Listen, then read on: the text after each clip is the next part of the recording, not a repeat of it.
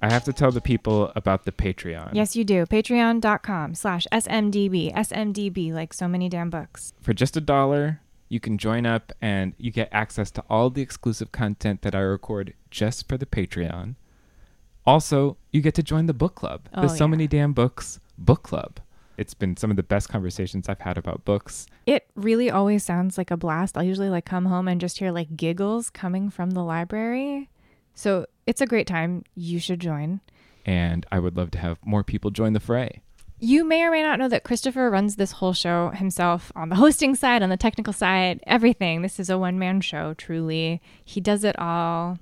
Support your boy Christopher. Even at the dollar level really helps. So join up.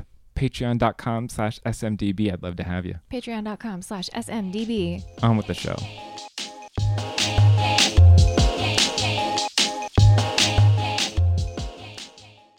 There's a cocktail we used to drink in my hometown in high school called Gin Bucket. That was just gin in a bucket, like a literal bucket with limes and lemons floating in it. So you guys could, Gin Bucket's available. That's perfect. So many damn books. Hi, I'm Drew. Hi, I'm Christopher. And this is So Many Damn Books. And we have Erin Summers in the damn library with us today. How's it going? So well. It's the best day of my life. Thank you for coming. Yeah, thank you so much for joining us. Erin Summers' writing has appeared in The New Yorker and Tin House and Plowshares and McSweeney's, many other publications. She was a 2016 Center for Fiction's NYC Emerging Writers Fellow and a 2016 Millay Colony resident. She lives in Beacon, New York with her husband and daughter. And you're here with your novel, Stay Up with Hugo Best. That's all you. Funniest book of the summer. Yes. Thank you so much. That's true. Yeah. Yeah. And it's like, I mean, it's not summer yet, but it's time. It's almost the funniest time. book of the summer. It's time to start planning your summer reading. It's a summary book. Yeah. Yeah. Well, it looks it. We should do the drink because obviously we're feeling the effects of it. Yes.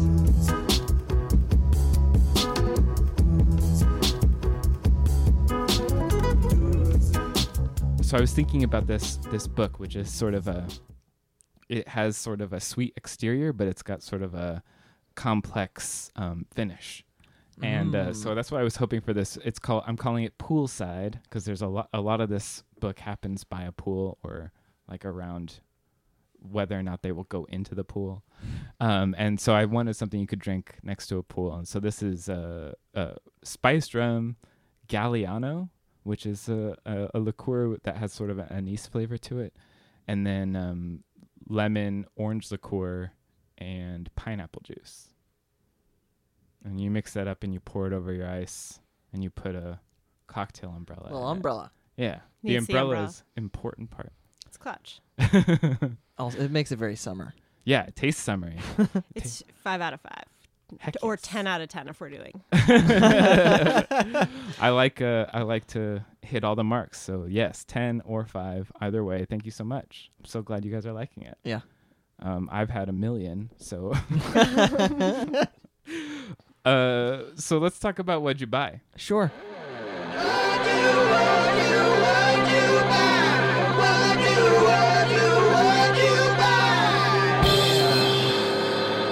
Drew. I have 2 galleys, both of them from Tin House. Speaking of summer reads, I think they're both coming out in July or June and July.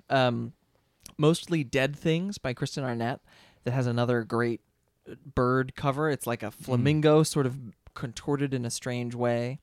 And Costa Allegra by Courtney Malm, which I'm super excited about. I know nothing about the Kristen Arnett book other than that it has to do with a taxidermist family in Florida. So I'm sure it's going to be weird. Another one of those. Yeah. I read it. Oh, yeah? Yeah, it's good. Cool. Yeah. And then Courtney Malm's book is fictional, historical, riffing on Peggy Guggenheim in Brazil, I think. And it feels like a crazy left turn from her, considering her last 2 books.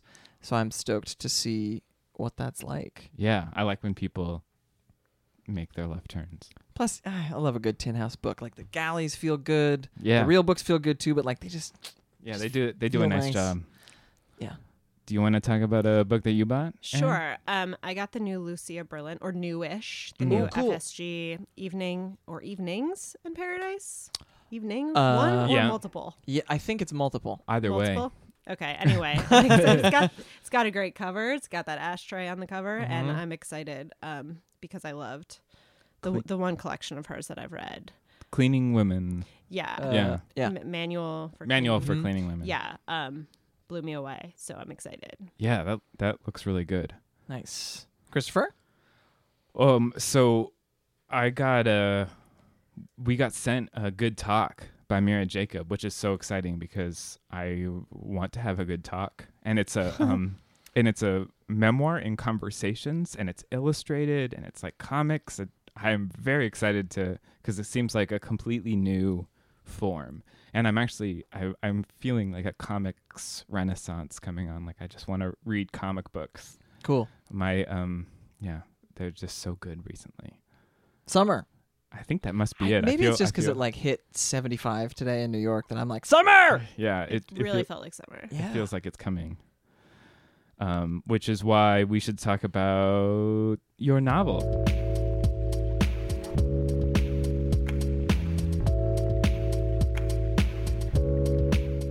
Stay Up with Hugo Best. It is kind of a summer read, although it's spring, and it's a good spring read too. It's just so bright, although it gets cloudy. But do you want to tell our listeners what it's about? Sure. It's about a retiring late night talk show host, Hugo Best, who after the taping of the last episode of his show has a chance encounter with the writer's assistant from the show at kind of a divey comedy bar, and on a whim invites her back to his house in Greenwich, Connecticut, and she surprises herself by accepting, and it kind of unfolds from there. Yeah, I felt like it was sort of about like that thing where I don't know. As you go on in life, you make fewer like random decisions. Like there's less of those like opportunities that come in front of you. Like, wow, I actually don't know what could happen if I said yes to this. So I feel like those dwindle and dwindle. So I can see that. Yeah. Or fewer opportunities where you're not totally weighted down by obligation, so you could even consider it. You know, Right. like if you have a job or a life or a spouse or, you know, someone you're serious about or a kid, like you cannot just like do that kind of thing anymore. Mhm. So yeah, and I think that the age she's 29, and I think that's like that's kind of the end of that like spontaneous decision making. So this novel is set in sort of like, or at least Hugo Best is a late night character, and I'm just curious about like what drew you to put a novel in that world. I was just interested in it. I haven't worked in late night. I'm not a comedian. I was just interested in it and a fan.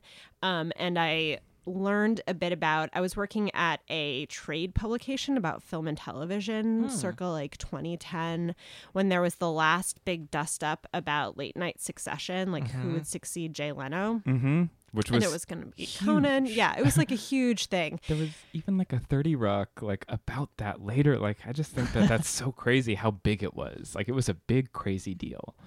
It feels like it wouldn't even be as big of a deal today. No. Like people would be like, who Oh, yeah. cares? Yeah. If any of those guys step down, it's just going to be like, all right. Okay. Yeah. And so I was just sort of fascinated by it, and I was fascinated by the character of Jay Leno, or Jay Leno as a human being, and amused by the thought of what if I had to interact with Jay Leno someday? Like it would be a disaster. I just didn't see any way to relate to someone of that level of fame. Like his fame seems to totally like obscure his humanity in a way that I didn't think I would be able to get in there at all. I thought I would like humiliate myself instantly if I ever had to interact with Jay Leno. And so I just sort of put these musings in my pocket and until I was ready to pull the trigger and get serious about writing a novel a few years later. So were you thinking Jay Leno and like using him as your baseline this whole time? Because I wasn't sure who who Hugo Best was, because it seems like he's all of them. Like there's so many things. Yeah, he's sort of a composite. There's like a little bit of Letterman in there. There's traces of controversies that other comedians have had. There's even a dash of Bill Murray, I think. Yeah. So yeah, influences from all over. I didn't want him to be specifically any one person. Mm-hmm. As I was reading, this so rarely happens that I fully see some other human performing one of these roles, and for some reason for me it was Michael Douglas. And I was like, yeah, I am sold on. I could see the titles of the show, I could see the whole thing. It just leapt off the page in a way that I don't find myself caring about late night. I think there has been a sea change around how we interact with TV in general, but specifically this kind of thing. I was just reading a Miles Klee essay where he was like, everything has stopped working. Like this comedy, the resistance comedy that's coming out of late night just doesn't, it's not funny. Yeah. And it's not changing anybody's mind. It's not doing anything. But I found myself so engaged in this fictional creation, and I'm curious about how far back you went, how much more you created of the world of Stay Up with Hugo Best. I get what you mean. Like, where does he figure into the bigger picture of like, if Hugo Best exists, how does he relate to the real person of David Letterman? Yeah. Right. That's a big issue, right? Because I waffled on the topic of like what network is this show on, because if he's on CBS, it erases this guy. If he's on NBC, it erases this guy, and then it just like it all becomes too psychedelic for me. You know, like it's like, and there's like a butterfly effect, and it's like, does Letterman not exist? Right. Does Letterman not exist? So I address that by ignoring it and keeping those questions a little bit vague. Like, you may have noticed the network is not named. And I sort of set a rule for myself that was like, Letterman and Leno are never named. So like no one in his cohort of late night talk show hosts is directly referenced, but everyone exists prior, like in the previous class, like Carson exists. Right. But yes, but still sort of an open question of like where he exists in relationship and, you know, to real life David Letterman. Right.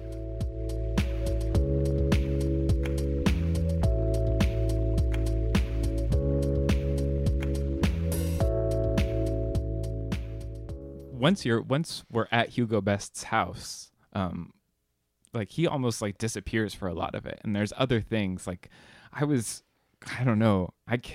like biting my nails with the like relationship with the son. Like that is, his son is like 17 years old, and it's like I was thinking of like rich kids of Instagram, sort of like that sort of lifestyle of like having a lot of money and not having any perspective on the world.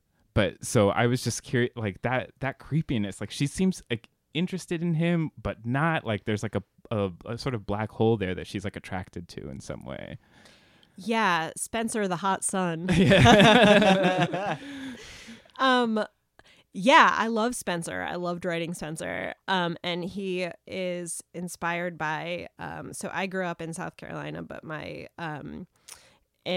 after I was an adult, my parents moved to the Northeast, to Greenwich, Connecticut, and my kid's sister did one semester at Greenwich High School and hung out with like grandsons of Bernie Madoff. And in like their weird, huge houses. And she was like new and from the South, so she was popular. So she was like out on their boats, and she would like tell me things, and I would milk her for details. So that's what like sort of what inspired Spencer Best. But I thought that there should be some element of like triangulation between like the tensions that exist between her and Hugo and her and the son Spencer, and that he is also a good device for making her unable to judge him for his indiscretions, because she's about to do the same thing with his son. Right.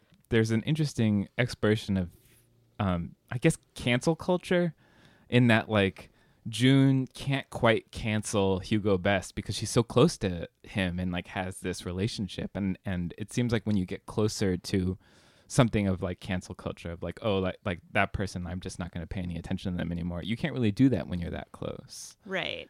Yeah. Or if someone is that dear to you. Mm-hmm. And she starts to show similarly questionable moral choices, which I would love to know how you balanced the morality, I guess, of the novel. Yeah. Because you sort of go in thinking when he shows up and picks her up and is like, okay, come with me to Connecticut. Right. And she's like, yeah, you're like, okay, I know what this story is.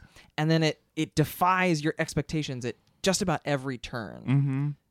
She finds out that she's not as good as she thinks she is, Mm-hmm. which I think is interesting, or she's more complex than she thought she was. And also she discovers things about her, about what she wants, like surrounding money and fame. Mm-hmm. It like becomes clear to her that she wants money and she wants to be famous. And it was really important to me to just like have her have realistic feelings in the moment. Mm-hmm. I think that it would be really hard to go to that like that fictional house of Hugo Best, you know, that's filled with amazing art and has like a pool and is great, and not want it. Mm-hmm. Right. So I just tried to be honest to those feelings. Right.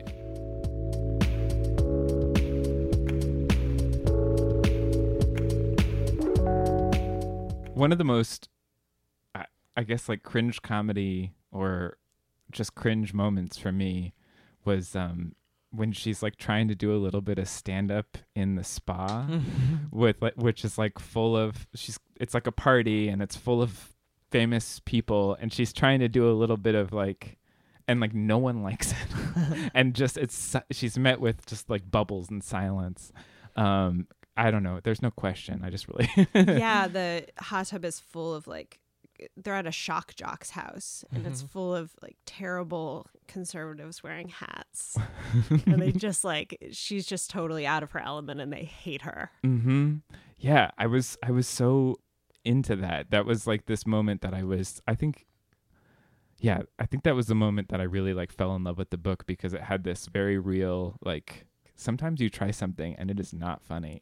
And like to fail in front of that group of people. Yeah, she's a little stoned and she's like, oh, it's not working, but presses on. Yeah. Sometimes you feel compelled to press on. You're like, it's not working, but I'm in it. There are these other small moments too that, as I was flipping back through, I found a bunch of passages that I had marked or noted that there's a lot of really good advice in this book for young artists, for people who are hungry, and there's something fascinating to me about that, like that Hugo is somebody who you can look up to, and yet also in these moments is also totally fucked up and horrible. Yeah. Were you conscious of layering in these things, these moments of genuine good advice? Like, are they things that you believe? Yeah. Are those lessons that you've learned? Yeah, it's an advice book. Go to Greenwich, Connecticut. Actually, Letterman lives in New Canaan. Go to New Canaan, Connecticut. Knock on David Letterman's door. And he will tell you. Yeah, and see what happens. No, I don't know. If there is any advice in the book, it is by accident. I don't know anything. No, I have had some experiences. Obviously, I'm like trying to have a creative career, and you learn things mostly about how terrible life is. Right. So I don't know if those are lessons so much as unfortunate observations. Can you talk about the short timeline of, because this book is 3 days. It's just the weekend. The short timeline is sort of what allowed me to write it, because it made the project less daunting. Mm-hmm. I think like writing I'd never written a novel before, so I didn't know. You don't know if you can do it, Right. or if you have the stamina. But the short timeline made it so I could focus on small moments, which because I'd written short stories, I knew I could like pull off scenes that were just small moments, like small human interactions, and that are, you know, not plot driven, just driven by like someone feeling weird. Yeah. And it also gave an important structure to everything, or an easy structure, a manageable structure, where every section begins in the morning and ends at night. So I didn't have to like overthink how, like, where to begin and end every section. And yeah, there is that really great and I think realistic thing every morning where you waking up in a strange place where you're like, I'm uncomfortable. I don't know what to do. Like, do I get dressed? Like, I want to shower, but there isn't a towel. I don't want to bother anyone.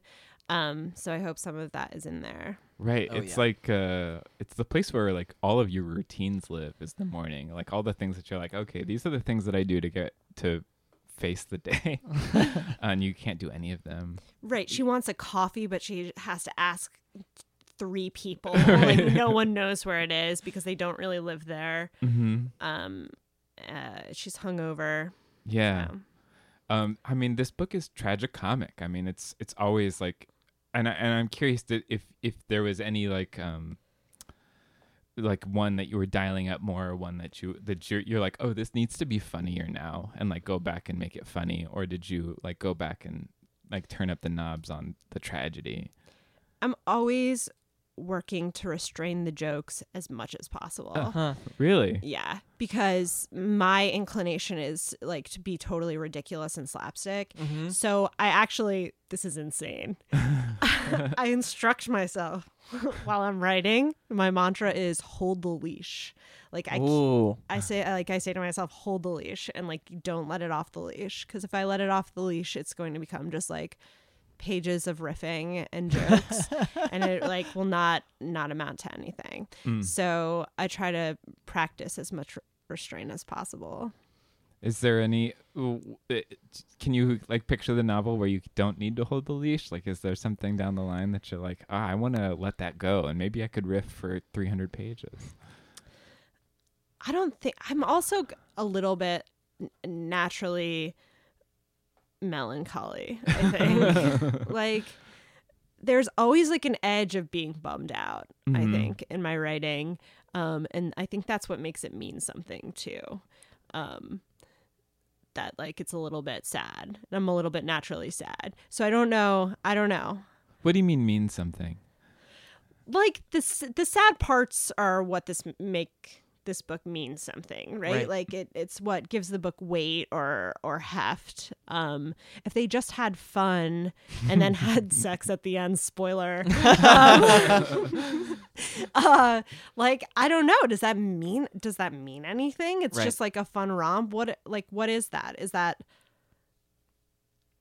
women's literature? Is that a romance novel? What is it if it's not sad? If it's just jokes and then people having consequence-free sexual intercourse, is that a book? I don't think so. Right, because that doesn't mirror life. Right. No, I'm sad all the time.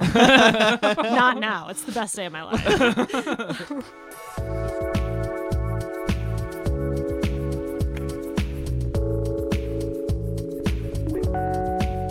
All of the things that have just been said feel like any single one of them could point towards Cassandra at the wedding. Yeah. The best day of somebody's life.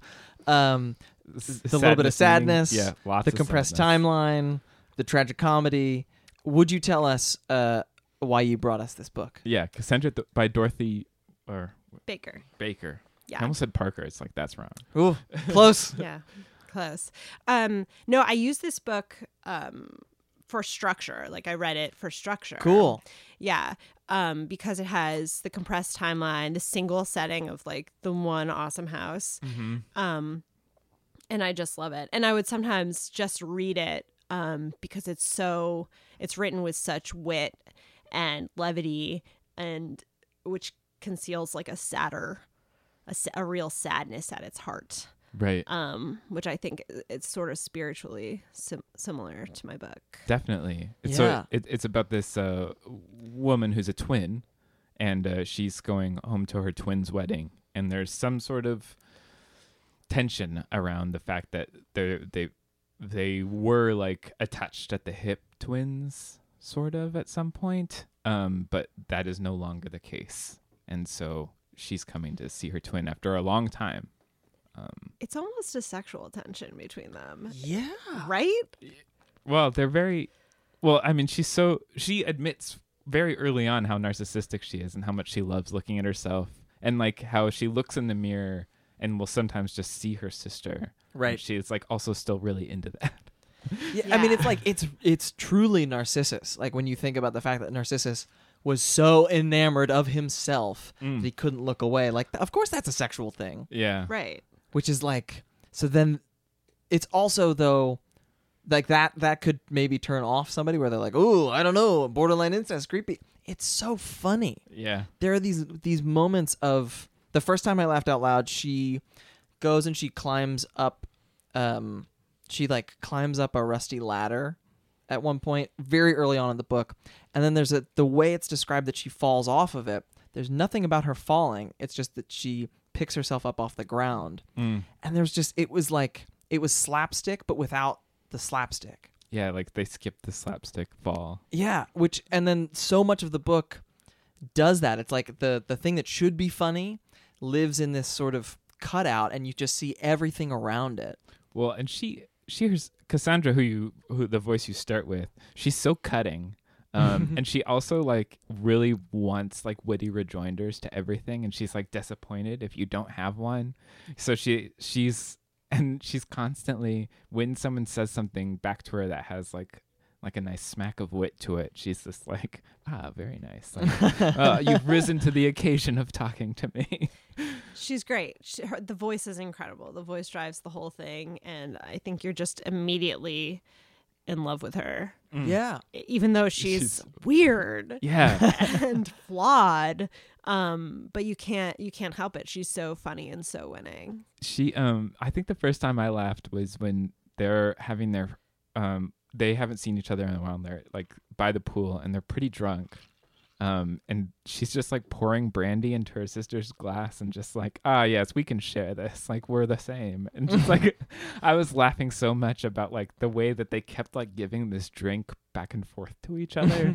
Like, I feel like 3 ounces of brandy just passed between them like over and over for like a good 10 pages. The thing I think about that always makes me laugh is how she keeps making a hangover remedy for herself. But it's like got a splash of vodka in it, and she keeps telling her grandmother it's white port. There's a great moment at the end too where the dad's like, white port, what? And it's like, it's the perfect payoff to that running joke. Yeah.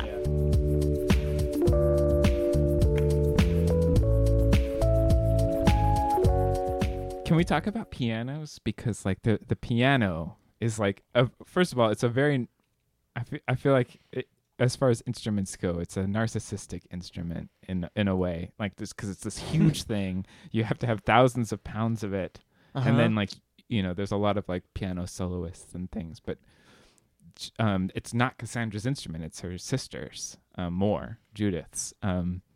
I don't know. I love pianos, and I started listening. I listened to piano while I was reading this because I don't know. Sure. It's just something to do. Set the mood. It's appropriate, though corny. That's exactly the line I walk all the time. That's the vibe. Yeah. It's also like, it's just such a big thing Yeah. that it's difficult to split. Yeah. As you're thinking about these two people who have been together and are in one way or another, like their lives are about to change.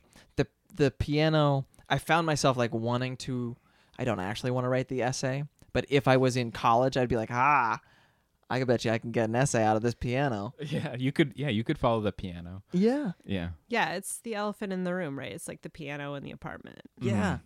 Yeah. Their indivisible relationship. That she left behind. Yeah. Meaty. It's meaty. But it's also so great as just like a rich person thing. There are so many great rich person signifiers in this. This book is just like unabashedly in praise of being rich. Yeah. Which is refreshing. Yeah. I mean, we were talking about this before we started recording, that like there's no there's nothing about class in it other than like, yep, so this big house, they want to have a big wedding. The grandmother is like, but we need to invite all of my bridge friends. Yeah. And they're like, well, what if it was smaller? And that is so appalling to the grandmother. Like, how could you not invite your teacher who's like maybe dead, but your grade school teacher must come along with all of these other people? I was horrified. I'm planning a wedding right now. And That's so you're marking that like, well, that's not good wedding planning and at all. I'm about to go to a thing at a house in California that like has a pool outside. So you're gonna live in out the this in the book? foothills of the sea. And I was like, oh no. Yeah. Don't. Neither my fiance your nor drinks. I have a twin. So That you want to sleep. there is some. I don't even. I almost used an expletive. Am I allowed to swear? Have I Oh, been yes. swearing? No, you're allowed to. Okay. All right. we usually Christopher doesn't swear because his mom listens to the podcast. It's Aw. very sweet. Yeah, there's That's more of that sweet. appropriate and corny.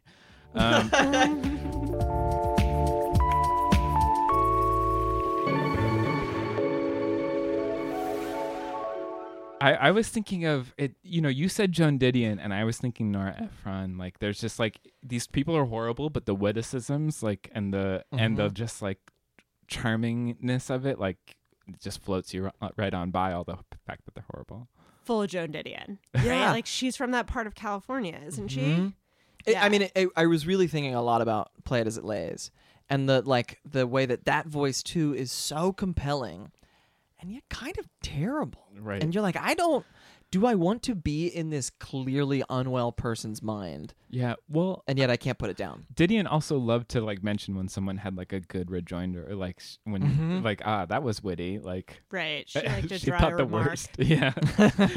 I was thinking about how this book had sort of like a West Coast, but they had this like East Coast richness aesthetic, and then your book had a sort of East Coast, but they're definitely in like a West Coast vibe the whole time, like in their hot tubs and pools. Like it I don't know. I was aware of that reading them very close to each other. Yeah, in my book, they're definitely conspicuously new money, Mm-hmm. not like East Coast old money. Whereas in Cassandra, they read as old money, Right. Mm. for sure. I was also thinking of Greta Gerwig while I was reading this, like Mistress America. Like I feel like they're very this that could have been the house for one of either of these books. For sure. Yeah. So actually, a secret about my writing. This is maybe embarrassing. This might be one of those things I ask you to exclude later.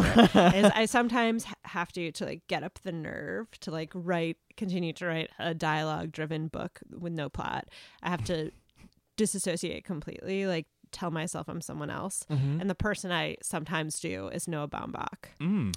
Oh, Oh, yeah. I can see Yeah. that. I Yeah. can totally see that. I have to like do like one of these. I'm shaking my arm and be like, "You're not you. You're Noah Baumbach. Like just write dialogue." I love that. Yeah. Yeah. That's really cool. Yeah, It's also clearly it works. Yeah. So it works. Well, it gives me the nerve anyway. The nerve to not have a Right. plot, and the nerve to have it be like relationship driven, and have these people be sort of horrible and flawed. So I think this is something that I've been noticing recently, is that people I guess because we were talking about Women Talking by Miriam Teves as well, which is also it's called Women Talking. yeah, It's dialogue does driven. what it says on the tin. But that the idea that these aren't plot driven is sort of strange to me, because they're so tense. Like Mhm. tension is plot is tension, like emotionality. I think it's a mistake to say that there's no plot to Stay Up with Hugo Best, because there is, like, it's like small, and I think that can be exciting. yeah, no, I agree with you. I mostly identify as post plot.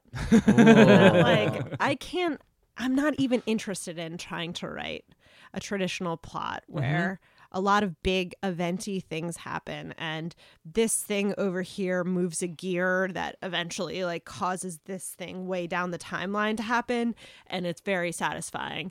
I don't think I'm just like not interested in that at all. I can't do it.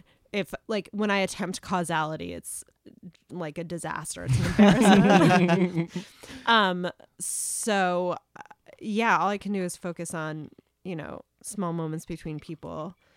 Well, I mean, this particular book it's tense because the whole time there it doesn't feel like causality. It feels like at any moment, like she could decide to do something different, like, and run. Like she could at any time just leave.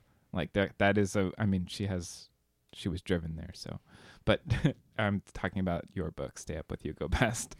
But this, Cassandra at the Wedding too, like she could at any moment just change her mind and like get out of there. But there's that, I don't know. I love that. Yeah. Well, I mean, it happens a little bit in, so there is a voice shift, which is also one of the most impressive things about Cassandra, where it goes from Cassandra to Judith, and they feel like almost the same voice, but just very slight, distinct ways not. But Judith kind of does that. I mean, we're in spoiler territory. Also, the book came out in 1962, so deal with it. Yeah, it doesn't matter. Judith decides not quite to elope, but she and her husband are like, fuck it, let's go to the courthouse right now. Let's do it. Well, yeah. And that there's something about that like we're seeing the contrast in a really neat way, where Cassandra could make the choice, but she doesn't, to change things, to get out, to do something. And Judith, without even being aware that she's doing it, is like, I'm going to go do this. Yeah.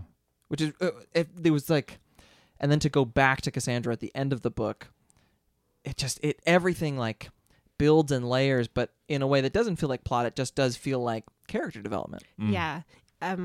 It's really brilliant, that point of view shift, I think. Often when I'm reading a book with multiple point of views, I'm like, why? Just let me stay with the main guy. Yeah. Like, I liked him. Give me the main guy. I don't want to go to like a secondary or tertiary person that I don't like as much. But this book has a really compelling reason to shift, which is that Cassandra becomes unconscious. Which is great. I love that. She's like physically unable to narrate anymore, and Judith takes over. And I think that's so brilliant and such a smart craft decision, and I envy it. It's almost like it's another one of those things that in the right light could be funny. Like in this book, it is very much not. It's very much leaning into the tragedy side. But that idea that like somebody gets knocked out and the POV shifts, Yeah. that's hilarious. It could be that's funny. Great. Could be. Totally. Yeah, no, not played for lols though. No.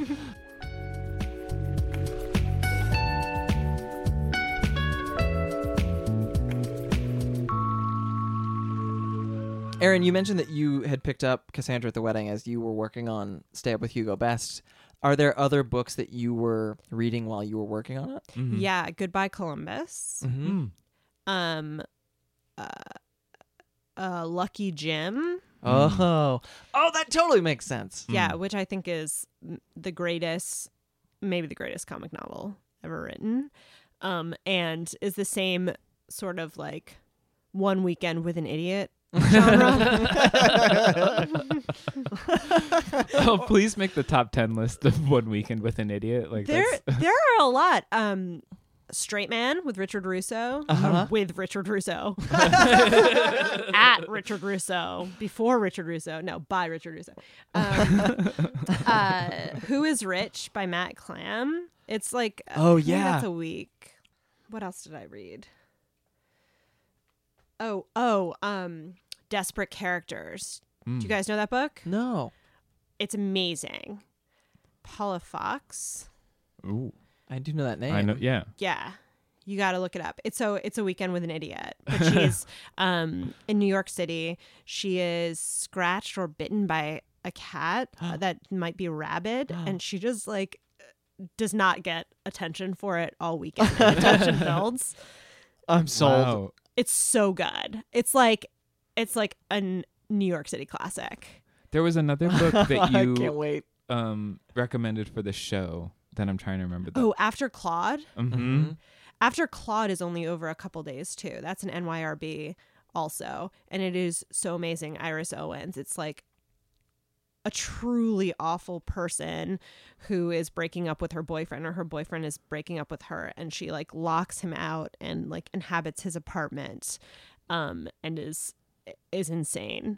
She's I mean, Yeah, it's totally insane. It's a great book. When we were going back, I ordered a copy because both of the books that you were, I was like, we were like, which one should we do? Yeah, it was literally like a coin toss. Yeah.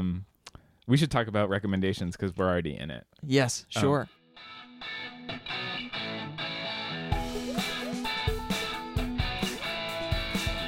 We read some pretty cool books. We recommend you take a look. Yeah.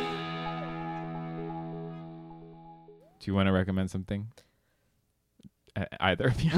You looked dead in between the two of us to ask that question as though you were speaking perhaps to a ghost. I have two. Oh yeah. Okay, one is a book. So this is serious. Well, not serious, but do you guys know this book coming out, Three Women by Lisa Taddeo?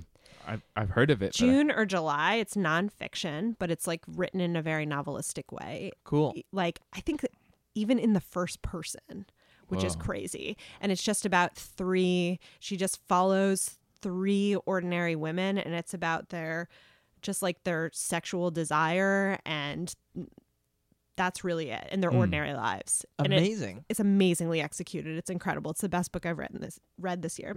Whoa. The best book I've written this year. Stay up.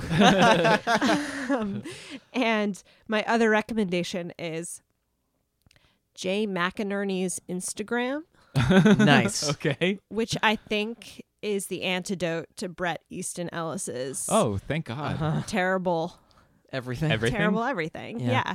He's just a delight. He goes around in a suit on Instagram. He's Really like good perfectly suits. terrible.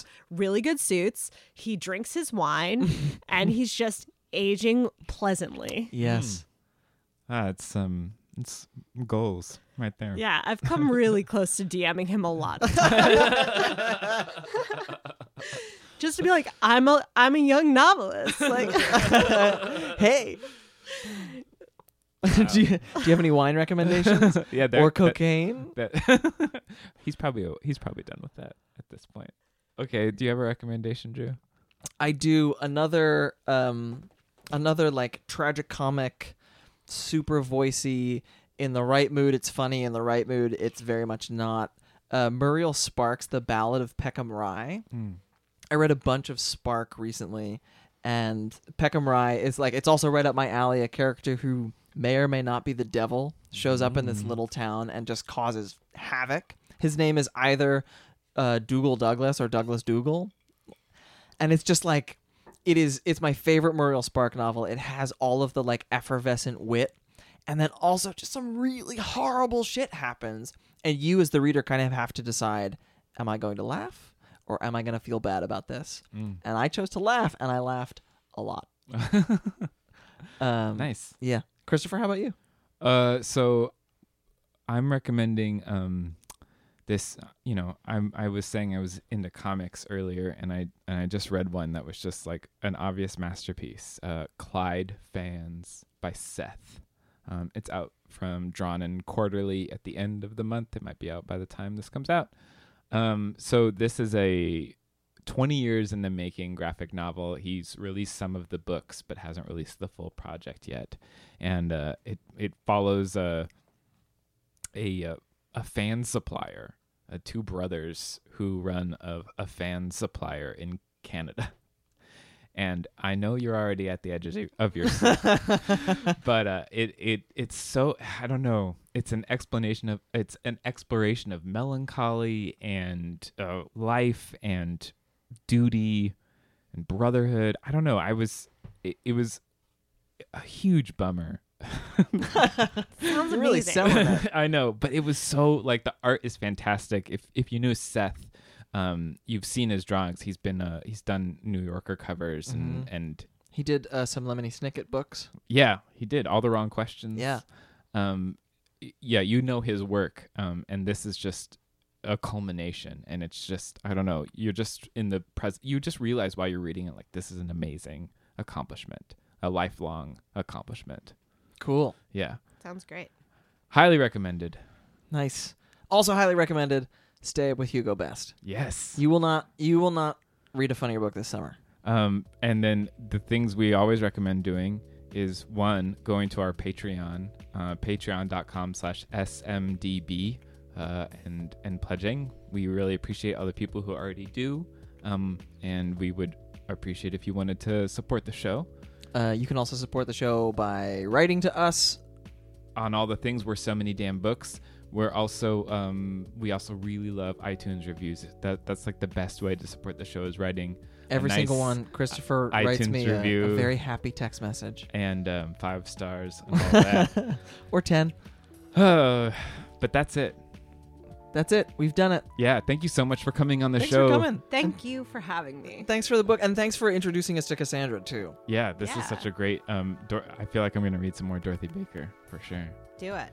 And yeah, seriously, everybody go and you'll spend like it's such a fast but like meaty read of Stay Up with Hugo Best. I think you'll really like it. Cool. Thanks, guys. Bye.